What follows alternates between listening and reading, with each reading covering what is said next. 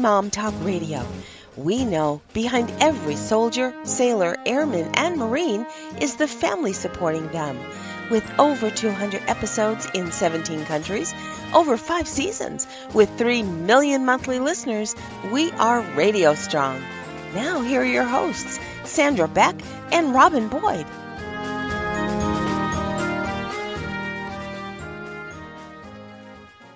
Hey everybody, this is Sandra Beck, and I've got a great show today. We're going to talk about books. We're going to talk about all different kinds of books. If you love to read, I love to read. I love to learn things. I love to listen to books.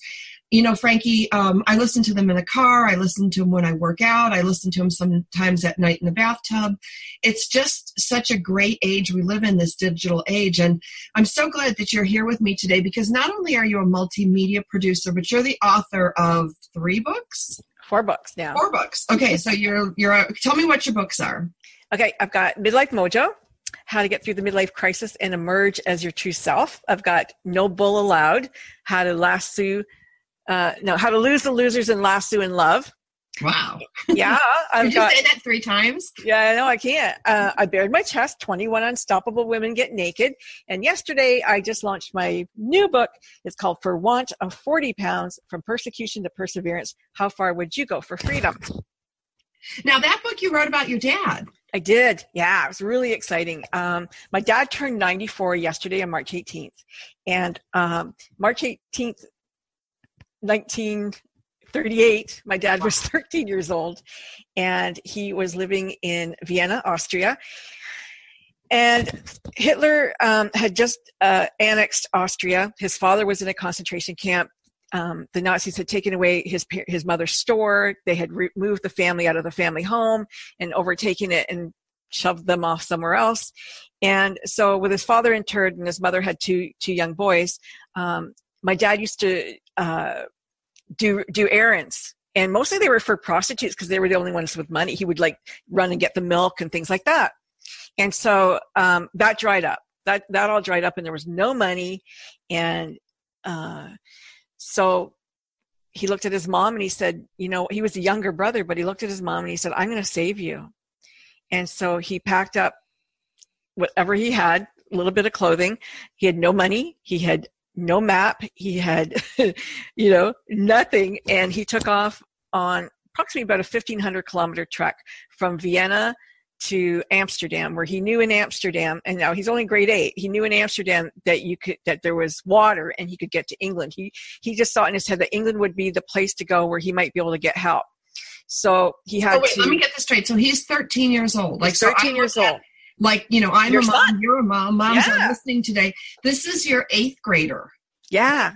This is your 8th grader. Going, I don't like mine to walk. They're okay to walk home from school, but 1,500 kilometers, holy bananas, Batman, that's crazy. Yeah, and not only that, but he had to do a lot of it at night, because walking through Germany, he had to avoid the Nazis. He had to avoid any sympathizers. Anybody go, oh, little boy, what are you doing? And plus he had to steal food. Because he had no money. He walked for 3 months. He would take clothes off a laundry line, and if he had to, and just kept on going until he got to Amsterdam. And when he was in Amsterdam, he heard some sailors talking, and one spoke German. And so he said, excuse me, I'm looking for a boat. Do you know a boat where I could go to England? And he goes, well, do you have any money? He goes, no. And boy. And he goes, but I need to go there.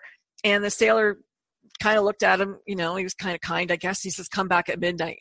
So he went back at midnight, and he stowed him away on that ship. I mean, it's just, you're crossing the English Channel, and he arrives in England. And when they see him and they go, okay, well, either you can be arrested or, anyway, I think they were all put into a refugee camp anyway. But then they said, you can go to jail or you can go and work on a farm, because all of the labor was being rounded up to go to war, because, Churchill said, hey, we need all these guys. So he decided, he went to a farm, and he worked. He didn't speak English. He didn't know anything. And they used to kick his butt all the time, because he said, no, bring me a shovel. And he'd bring him a broom, and he'd go, no, you stupid idiot, bring me a shovel, But because he didn't speak English. Didn't speak English. But, and because they didn't trust him, he slept in the barn. He wasn't allowed in the where I guess where the rest of the ranch hands lived. So that was kind of, he said, well, it was better than sleeping outside when he was traveling. So yeah, and he stayed there, and a reverend owned the property, actually owned the village, and it was called Staunton on the Vale, and it was Reverend Staunton and his wife who ran this place. And so the Reverend Staunton, would see him once in a while, but Mrs. Staunton, and he insisted that everybody come to church on Sunday. And so after church on Sundays, Mrs. Staunton took him, and she liked him or something. And so, he would go to see her after lunch, and she would teach him how to speak English, and she would teach him how to eat properly with the right fork and all of that. And even taught him the typewriter, which is kind of random. But, and right, I get teaching a kid today how to use the typewriter. We work in a digital age, but this was 1939, let's say. Wow. So along comes a letter early on. Like, I think he'd just been there a couple months. His mom knew where he was. He had written to her, and she said, listen, this is like a one-day thing. If we need 45 pounds, it was really 45 pounds, but it came at 40 in the book. She says, we need 45 pounds to get your father out of the camp and get to Genoa, and we can go to New York, because my cousin sent us money for the voyage. And so he went to the Reverend, and he said, I have this letter. It's from my mom, and I need to borrow 45 pounds from you. Can you send it to them? And he goes, well, let me think about it. It was really like Hitler said, like, you've got this little window of time. Right. And so he looked at it, and he thought, okay, this is real. He sent her the money, and he goes, now how are you going to pay for it? He goes, well, I guess I'm going to have to work here. So he stayed there 5 years and worked on the farm for 40 pounds. Like, that's like $90. Wow. Like, that's so amazing, Frankie. I mean, there's, I think of, like, my kids get so mad when the Wi-Fi's slow. Yeah. Versus, I still can't imagine your dad, traipsing through Europe, like sleeping and stealing and basically surviving on whatever he could find. His wits. Yeah. I mean, like, really, like, perseverance. It really was, a matter of perseverance and courage. And I think a young boy, like I said, it's like a young boy's faith that things will turn out the way they're supposed to, I guess. And it was well, this isn't like an adventure story like the Hardy Boys. This isn't made up. This is like real life. Yeah, it's crazy. Yeah. So did his mom get to, like, what happened to the mom and his brothers? The mom and his brother and his dad made it to New York. They all went they went on the Saturnia, which was a ship that left Italy to New York City. And they went there. And when he finished work, I think he was 17, and he says, listen, I want to, can I join the army? And the guy goes, yeah, okay, if you can get in, you can join it. So he went and he joined the British Army. So, Frankie, I'm so glad that we're talking about this today, because our sponsor, who I really love, is Audible. And Audible is an Amazon company. And, what would it look like if we all listened more? We listen for a living. We listen to each other. We listen to stories all day long. And listening to audiobooks can not only inspire us, but motivate us and even bring us closer. And there's really no better place to listen than Audible. Audible has the largest selection of audiobooks on the planet, and now Audible members get more than ever before. Each month, they get 3 titles of their choice: 1 audiobook, 2 Audible originals, and a fitness program they can't get anywhere else. And Frankie, how much I love fitness. I eat, breathe, and sleep it. You'd think I'd be thinner with all the stuff that I read and listen to. But there's never been a better time to experience Audible. So try it free for 30 days by visiting audible.com/motherhood or by texting motherhood, the word, to 500-500. Those are the numbers, 500-500. And Frankie, before we get back to your story, I just want to tell you some cool things that I like about Audible. They have these apps for the iPhone, the iPad, the Android, and the Windows Phone. I like that you can listen on the Amazon Fire tablet, so that means my kids can listen, your Windows Phone. It works across all the iPad, iPhone devices. And unlike some of the other streaming and rental services out there, with Audible, you own your books. So you're not renting them. So if you really like your book and you collect them like I do, they're always in your library, and I can get them right from my smartphone. So the most important thing is that you can use the Audible app to share your book with someone. So I can share my books with you. I can send clips for anyone to listen to. And I can also speed up so it's faster or slower. Because when I'm running or when I'm on the treadmill, if the person's reading really slow, it drives me nuts. So you can actually speed it up for the tempo. But like sometimes I listen at night in the bathtub, and especially to fiction books, I like to listen to those. It's like having somebody read me a bedtime story. Yeah, absolutely. Human beings love stories. That's why I'm so surprised that, more people aren't like jumping on Audible. And maybe they are, I don't know. But really, I know so many people who do not read, and I feel like they're missing out on just some great work that people have produced. But they're willing to listen. So if you're willing to listen to a story, because we love stories, then you're going to still benefit from having, heard these words of wisdom or listened to a great story. I'm not the best storyteller, but you know what? There are lots of people who are. And you and I both have a book on Audible. It's the I Buried My Chest book. And what's so interesting about that is that the majority of our sales are from Audible. I know. I mean, it's fantastic. Mm-hmm. But I got to tell you, like most of us spend a lot of time on a screen. I know I do.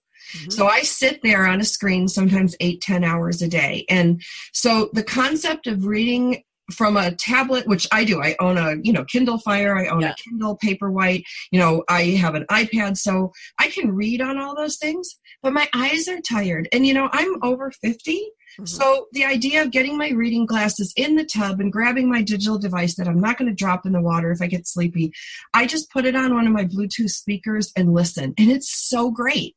Yeah. So for those of you that want to try this out, go to audible.com/motherhood or text motherhood to 500-500 and listen for a change. I mean, it's such a great thing. Go to audible.com/motherhood or text motherhood to 500-500 and listen for a change. So Frankie, how did you, why did you decide to write your dad's? Was it a memoir? What was the? It's kind of a memoir. It's kind of first of all, my dad didn't talk about the past. He never goes back. He always goes forward. And being 94, everybody kept saying, Bert, you should tell your story. You should tell your story. And so he finally said, okay, I'm ready to look back, because it's painful in a way. It's a hard story. Oh, sure. And decided to tell it. Now, I kind of I didn't break it up into chapters this way, but the book is a little bit business because he was an entrepreneur. It talks about his life. We got to give him show credit. Is that Bongo? Yeah. Yay, there's Bongo. Okay, and what is Bongo? Maybe my book, my hardcover is arriving. He's a golden retriever. So the book is, as I said, it's inspirational, but it's also about business. So there's success in business and loss in business, and how, my father lost all of his money in a big real estate deal in California when he was 70. Wow. And so what do you do? Well, he pulled up his bootstraps and went back to work. He went to found a company that he could buy and run and make some money again. And he retired again when he was in his 80s. So, and he made it very successful. So that's in the book. And a lot of our, his kid, he's been married a number of times, and there's 10 kids altogether, three natural, bunch of step kids and whatever. Everybody, had responded and wrote a letter or said, was interviewed for the book. And it's just a beautiful legacy book, I think, for definitely for our family. And there was lots of stuff I didn't know that I researched and found out. And I did have a co-author. I asked Peter Jennings to write the book with me, because I thought that I needed a voice, an objective voice. Okay. I wrote what was, we called it, what do we call it? The daughter's voice. Yeah, Frankie for the record. So Peter would talk about some stuff, and we wrote independently, so I didn't really know what he was going to write about. But for the record kind of was the insider's, view of what was happening in the family. And it's a messed up family. What can I say? Families can be messy. And maybe your family's messy, and you're going to see yourself and you're going to think, oh, thank God my family's not like that. Well, and every family's messy. Yeah. That's the one thing, boy, you go and you read enough books, or you read enough parenting books, and you read enough biographies, and you're like, if your family isn't messy, it's really hard to be great. Yeah, I guess so. And it's so funny because you know that as a radio host and as an author, I've been interviewed a number of times, and even by yourself. Yeah. People say, Frankie, how did you get to do all that stuff? Like, where did that come from? And I always say that came from my dad. And so now you know his story and his background, and you can find out how Frankie got to be unstoppable Frankie, and kind of where that is in my DNA. Maybe, I don't know, but I think it's kind of cool that everybody kind of gave their voice to the book, and he was thrilled. And yesterday I said, Dad, I really want to give you a bestseller for your birthday. I want a number 1 bestseller. I didn't get to number 1, but I got to number 9 in England, which I was very surprised. Fantastic. Actually, in 3 categories, he was bestseller in England, and in 2 categories in USA. So I was thrilled beyond. Yeah. I think we did really good for not having been able. I couldn't promote the book because my dad's on Facebook. He's on all of the social media. So if he'd seen it, he hadn't seen the cover. He knew I was writing a book, but he didn't go save it for my birthday. It surprised me. So I did, and I couldn't do any promo stuff. So I'm like, okay, fingers crossed. Let's hope we can pull this off yesterday. And with you and all my other amazing friends on Facebook and in social media and people that I know I've interviewed, we pulled it off. And I'm just so grateful to everybody for helping make Dad's birthday so special. Well, and it's what I love about this whole story, Frankie, is, there's lots of moms out there that I know have a story in them or have experienced something that they want to share. And you didn't have a huge major publishing deal behind you. You didn't have you struggle with health issues. Mm-hmm. And you did it. You remind me of you're like the Harry Potter of biographies, like how that lady was like a single mom and wrote in the coffee shop. Like she just wrote, and you just wrote. I just wrote, and it was kind of funny because 2 weeks ago, my dad calls, and I'm just about to publish the book. Now we're just like I'm hitting the button, and hello, he goes, I had a dream. He goes, don't publish the book. I want you to wait till I die.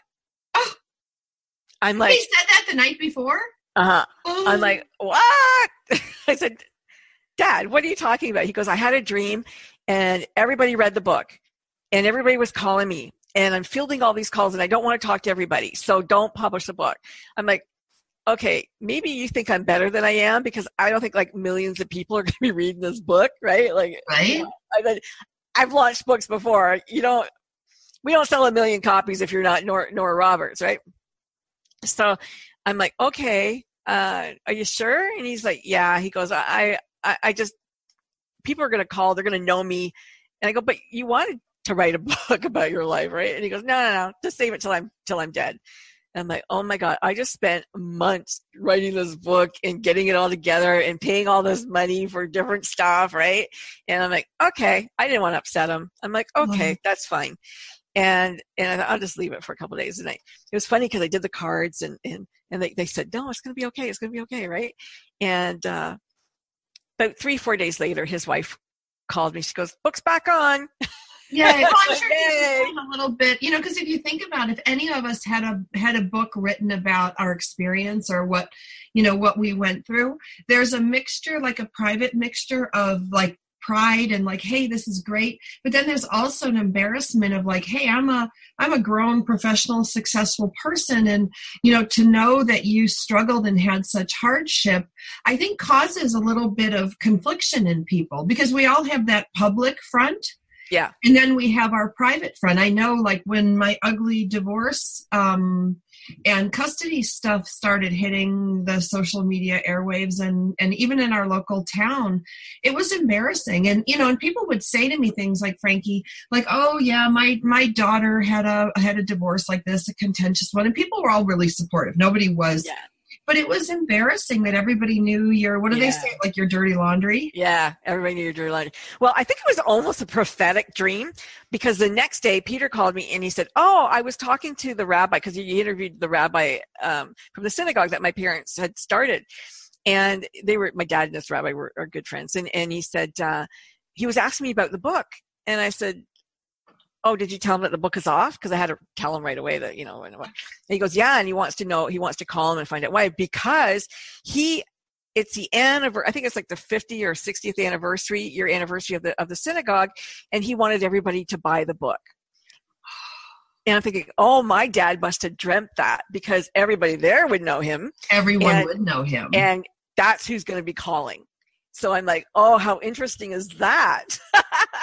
Yeah. But I think, when I look at your story, Frankie, in your book, I think of the Rose Temple, by Lucia Mitchell Weitzman, and, how that had so many painful moments, from Lucia's past. And the amazing thing that happened, that I'm sure will happen with your book too, is it opens the hearts of people whose hearts might have been closed for 50 or 60 years to say, I'm not alone. I'm not the only one that went through things like this, or somebody who's going through hardship now can read it and go, wow, if this little 13-year-old boy can run across Europe and then work to pay for his mom, his dad, and his sibling, like, that's kind of totally backwards. Like, the little boy's paying for the things like that the parents couldn't. So his father was brutal. Okay. His father was brutal. And his brother, he met his brother in England. His brother had joined the American Air Force, and he was stationed in Ireland or something. Anyway, he ran into him, or somehow they met up in a bar in England, and so he saw his brother, and I think a week later his brother was shot down and killed. And the parents, wrote to him and said, I think his mother, remember Private Ryan, Saving Private Ryan? Yeah, Saving Private Ryan, sure. So his mom wrote to, I don't know, the government or something about that if you only have one son, you can bring him home from the war, right? Kind of thing, right? So she wanted to save her other son, so she was able to get him home, but he's coming on a U-boat that's being bombed out in the ocean, right? Like, amazing. So he ends up in New York, and his father says to him, I wish you were the one that was killed. I'm like, what? No. Can I say bastard? I'm like, are you flipping kidding me? After you saved him out of a concentration camp, you worked your ass off for 5 years so they could be over here having a nice life, and he says that to you? Yeah. I'm so mad.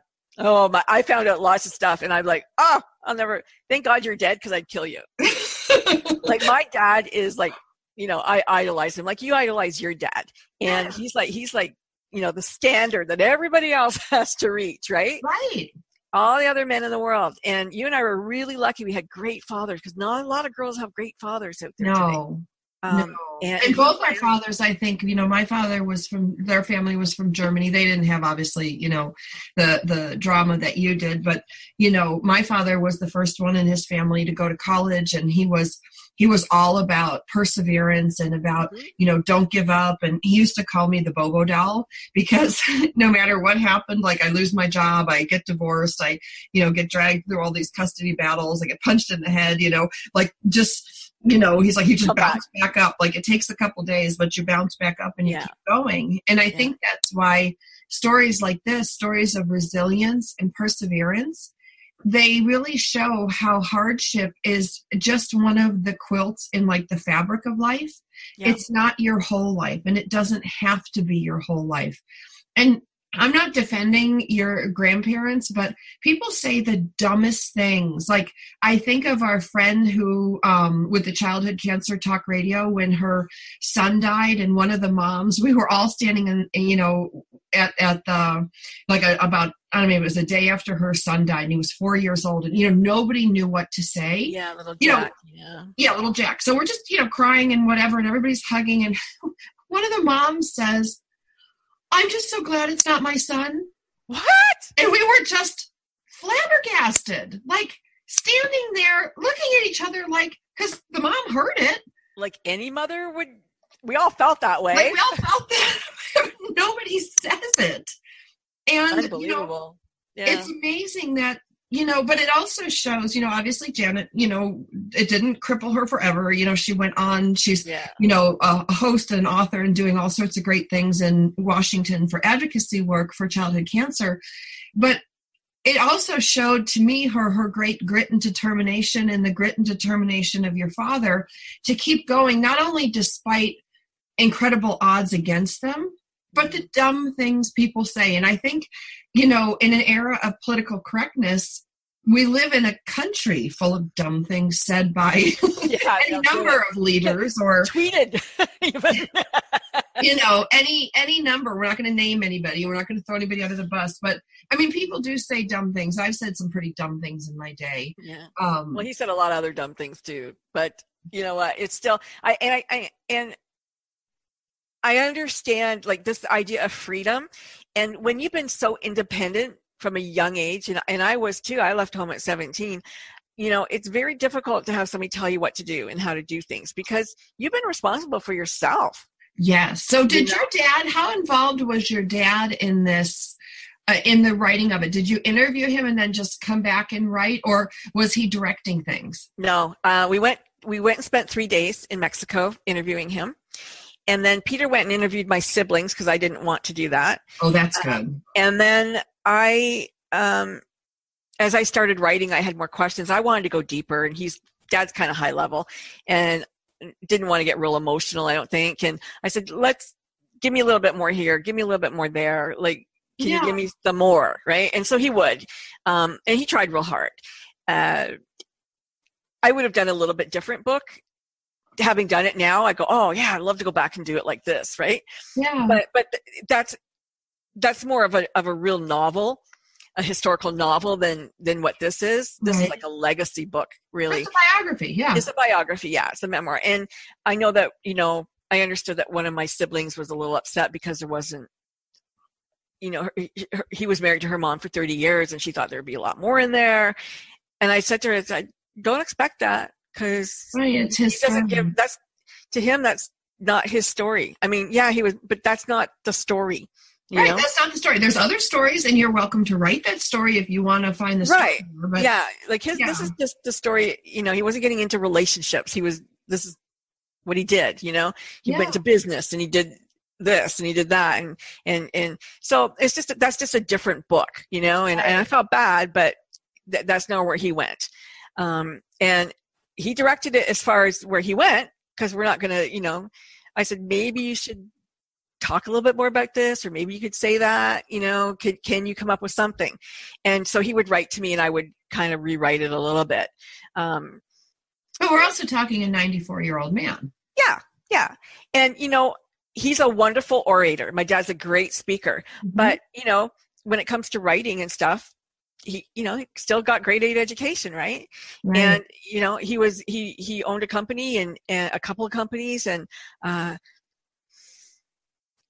I'm not going to say he's a terrible writer. He's not, but that wasn't his forte. He's a speaker. Well, and to be fair, not everybody is a writer. Yeah. Right. Not everybody is a writer. And, it's got to be incredibly emotional to revisit some of these things. I think about a lot of the stuff I do on Military Mom Talk Radio, my sister show. And, when I worked for the iHistory channel, we had to document these stories from World War II, because the veterans are dying at a rate of like 100 a day. So, when we're looking at World War II veterans that are, trying just to get them to go back and recall memories that they probably thought were better left buried and that they never had to deal with again. And it's a weird thing. Some of them, Frankie, they wanted to share their story. Yeah. They really wanted to have this final say before they leave this earth. But some of them, and I saw this also, with the Rose Temple book, it was incredibly painful. It is painful for them to go back to this time. It is painful. And it's kind of interesting because when he read the first draft of it, and it's changed considerably since he read it. But even at that point, he goes, wow, I can't believe that was my life. Like, I can't believe that was me, like it seems like somebody else. Yeah. And it is like almost 100 years. Like, holy crap. A lot has changed. He's done a lot in that time. And at the same time, he's a patriarch, and he is the head of our family, and we love him. And, I wish he could go on another 94 years, but. Yeah, but I love that do you think, like, let's talk about you personally. Your daughter, you have, how many kids? I got 3. 2 twins, right? You have a set of twins. Yeah. So you raised twins. Yeah. And how many grandbabies? I've got 5 grandbabies. And how many dogs? 1 dog right now. Okay, right now. Because sometimes you have more dogs. Yeah. But my point being is that you have a pretty full life. Yeah. You have a rich, full life. And so to decide as a grandma of 5 and, to write this book, to take on this family legacy, if you will, and have to deal with your brothers and sisters in both positive and negative ways, but also to poke into your dad's life as a daughter, which is different than writing, like when I was a reporter, I'd poke in people's lives all the time. Well, poking in somebody's life is not like poking in your dad's It's not life. like finding out your dad had an affair or finding out, he's a human being. And those are things that you find out. And I'm like, wow, okay. But what did you find out about yourself? Like, this is the thing. Like, I always feel like when we read a book or we listen to a book or watch something like this, there's something in it that resonates with us, and we're forever different. Mm-hmm. How are you forever different after writing this memoir of your father? Well, there's a number of things. One thing, I never really considered myself Jewish. Like, yes, my parents were Jewish. I wasn't raised, religious. I left when I was 12, that kind of stuff behind. But as I was writing about the family, I really wanted to make sure I got the people, the family members who died in the Holocaust, who were gassed, who were taken up, and give them a name and a face. Because, and that's a chapter people go, oh, well, it's pretty boring. Maybe it's boring for you to read that, and I'm sorry. It is a family history. But at the same time, I wanted to give a face to these people. And at the end of that chapter, I said, thank you for allowing me to just give a name and say, you know what? These were siblings. They were my dad's cousins. They were his uncles and aunts. And, they didn't make it. Some people did, some people didn't. But it's a lot of people who didn't. And so for those naysayers who said it's a hoax, it never happened, maybe you can just read that chapter and meet some of these people. Right. And yeah, it happened. Well, I remember one family. There were 13 brothers and sisters, and I think 3 made it.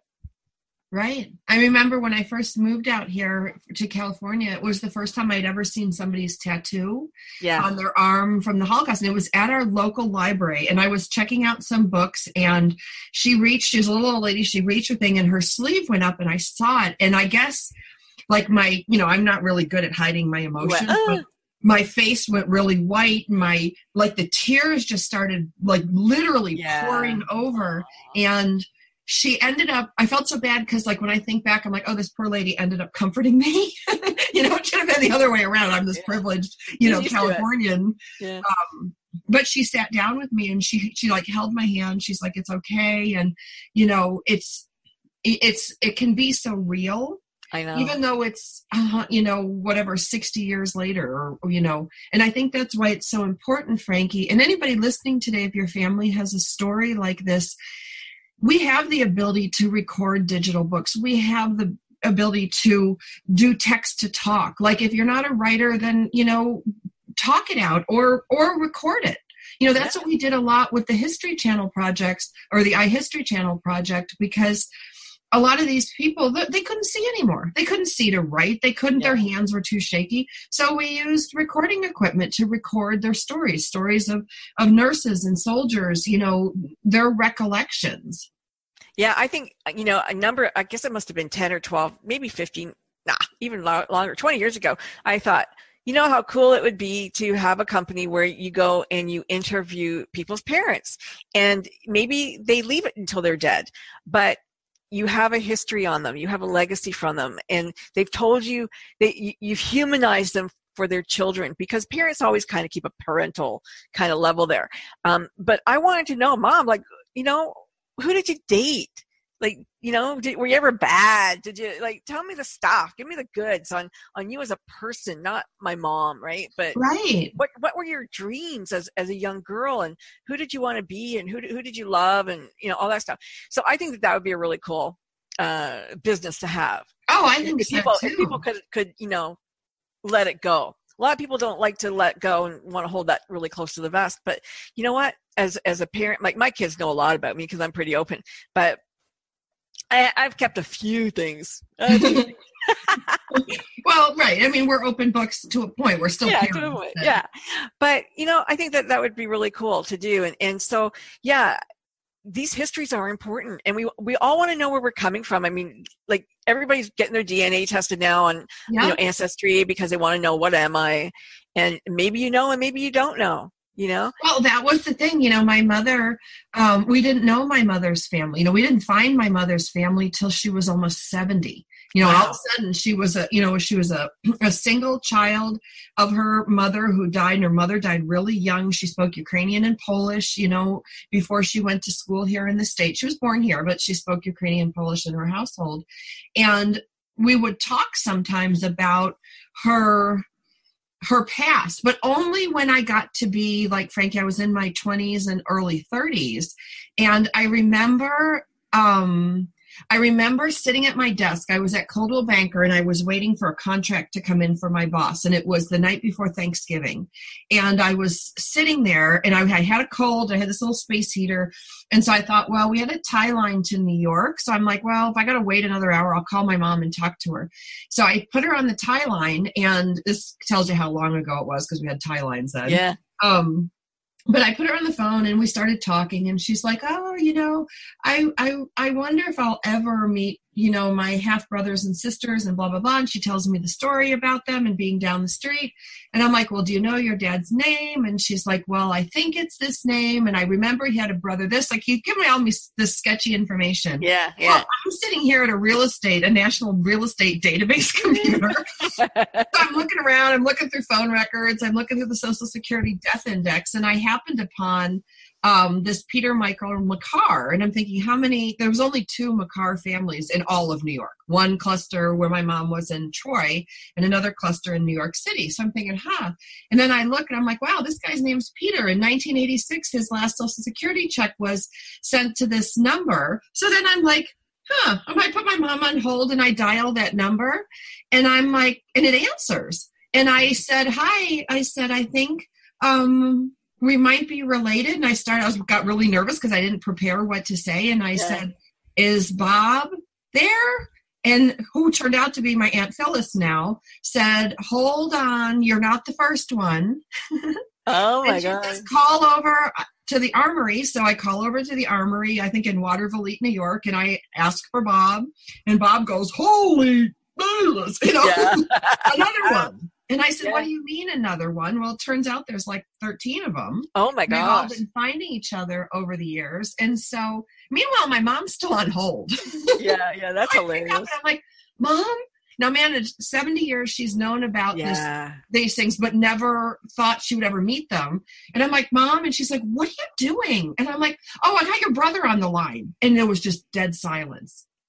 And she's like, you what? I said, yeah, I went through the Social Security Death Index. Then I did a reverse phone directory. See, now this is a wonderful story that you need to write and keep for your kids. Yeah, I guess. I mean, and go interview all those 13 brothers and sisters, and how their stories, and how, they finally got together. I know, but they're all dead, so I'd have to make I think only my Uncle Bob's dead. Make it a novel. Yeah, I'll write a novel. But it was really cool to go. That is very cool. And you know what, Frankie? Like, sometimes people say to me when they hear this story, like, you're so amazing. Like, how did you do this? Blah, blah, blah. Truly, it was like a phone and a computer. Like, and if your mom had said something earlier, like, imagine she would have, if she had given the names and she had done the thing, like, you might have just click something. Who knows? Well, yeah, and we live in an era when we can do DNA testing, when we can look at, reverse directory lookups. We can look up all this stuff. If this was 25 years ago when this happened, it wouldn't have been possible. Yeah. But all these stories are now possible because I wanted to say something about Audible too, because, not everybody has a voice for a book, even if you have a book in you. But if you do have a voice for a book, speak your book. It's fun. We had a great time doing it. And, and in our case, everybody did have, if they didn't have a voice, they had an accent, and it was kind of fun, and it went with their chapters. But, I encourage people to put their book in all of the categories, be it Kindle or hardcover or paperback and Audible. And, you can find somebody to do a voiceover if it's not you, but it is real fun to have your spoken story. Your story come to life. And people do listen over Spotify. They do listen, in their cars, and they listen in their bathtubs, and they listen when they're going to sleep, because it is nice to hear a story. We love to hear stories. That's how human beings have learned for generations, right? Through story. Yeah. Well, and that's what I love about these. And that's why I said every time you listen to a book or you read a book or you watch something, you're changed forever. Yeah. You're different from the moment you, let's take this show today. From the time the listener starts listening today to where we are now, they're a different person. It may have planted a seed that says, hey, maybe I could tell my story. Or it may have encouraged somebody who was, because the job of a writer is really tough. It's not like a teacher. A teacher goes to school and she has to teach her kids. It's like you have to be there by 8, you leave by 3. Writers, there's really not that gun to your head unless you have a publishing contract, and then there's a big gun to your head. But, it's really that process is a labor of love because you want to say something. Yeah. Yeah. So you can go to Amazon.com or any of them. For Want of 40 Pounds is the name of my latest book if you want to go buy it. Yeah, I would love for you to do that. Thank you. That was just a little plug. And our book was called I Bared My Chest, 21 Unstoppable Women Get Naked. And we didn't strip. We just told our truth. And so that was pretty cool too. Well, and that's the thing is I love how you put it, we told our truth, because when my chapter came out, there were some people that were saying, well, I don't remember it this way, and I don't remember, and blah, blah, blah, blah, blah. And I'm like, you know what? That's okay. Because I didn't say this is the absolute fact. This is my truth. This is how I remember it. This is how I felt. This is what I experienced. We live in this era of fake news, and I think it's hard sometimes, especially for writers or semi-autobiographical things, if you remember it a certain way and somebody else remembers it a different way. And I remember when I went to journalism school, Frankie, they did this thing in one of my journalism classes where we were all, kind of bored doing a class, and then somebody ran in and stole the teacher's purse and ran out. Yeah. And then, they had us all write what we saw. I did that too. Yeah. Blue shirts and red shirts. And, someone saw a white guy, someone saw a black guy, someone saw a short guy, tall guy. Yeah. Everything under the sun. And it was to show that we have observational bias, that, we interpret things with our own. And that's a good thing. Yeah. What we're producing is not, we're not factual publication people. We're telling a story. And so if I remember it differently than you, Frankie, like when we were working on I Bared My Chest, we all have different experiences, even though we experience the same thing. Yeah. Because we're different people. So don't let anybody, I guess my point is don't let anybody shut down your voice. Yeah. Don't let anybody shut down your voice. We're all entitled to have our voice, be it if it's a parent or a sibling or a spouse or whatever, partner, you are entitled to your voice. So use it. Entitled to your voice. Yeah. All right. Well, thank you today, Frankie Picasso, author of what are the 4 books? Midlife Mojo, No Bull Allowed, I Bared My Chest, and For Want of 40 Pounds. For Want of 40 Pounds. Terrific. All right. So if you want to go to audible.com/motherhood or text motherhood to 500-500 and listen for a change, you can get these great programs from Audible, and it'll change your life. It'll make you just enjoy life so much more. I didn't know that they had their own books. Huh? Yeah. I didn't know Audible had their own, like a Netflix. They create their own stuff. Yeah. That's cool. Yeah, it is cool. All right. So we'll be back again next week.